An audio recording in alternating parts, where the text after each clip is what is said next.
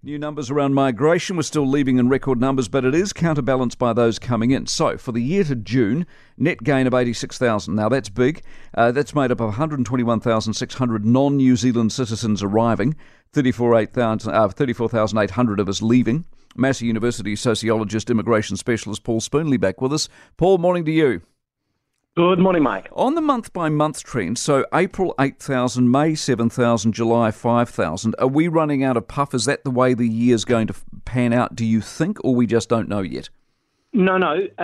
If you look at our annual pattern, what tends to happen is we get the large arrivals early in the year. So if you look back to February, March this year, they were running at sort of 12 to 15,000. And then midwinter, we tend to go down a wee bit, and then we tend to come up again as we enter So you're saying that's not just because I was going to argue that 13 at the beginning of the year, that was the borders are open, everyone goes, phew, let's get in there. It was the mad rush. So you're saying it's seasonal? It is seasonal, but you're right as well, Mike. I think there was pent-up energy, and I think you see it in both those coming and those going. I mean, we've never ever had 121,000 net arrivals from non-New Zealand citizens. That's just extraordinary. Right. So the people leaving, does it matter, as long as more people are arriving than leaving, if you want net gain, does it matter who's arriving and who's leaving or not? I think it does, because we're losing the youngest and brightest of the New Zealanders. So there's a net loss of 34,000. That's high. It's not as high as it was in 2012 when it reached 42,000, but it's still too high for me.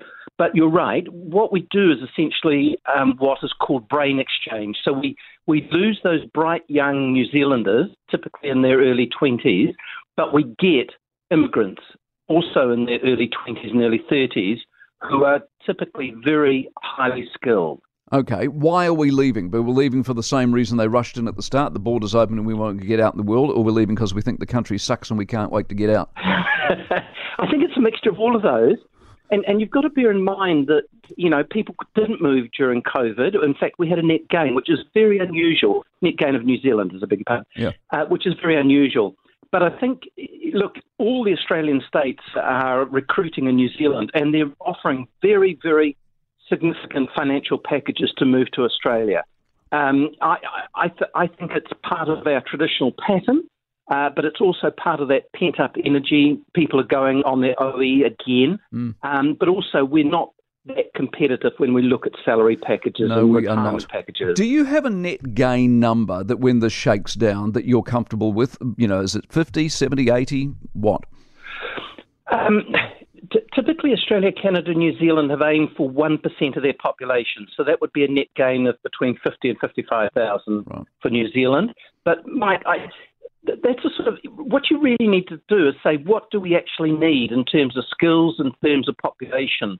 And I think we need to work backwards from that and say, these are the numbers that we need in this skills category, in this part of the country, and for these reasons.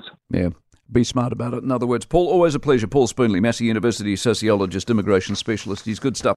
For more from the Mike Hosking Breakfast, listen live to News Talk ZB from 6 a.m. weekdays or follow the podcast on iHeartRadio.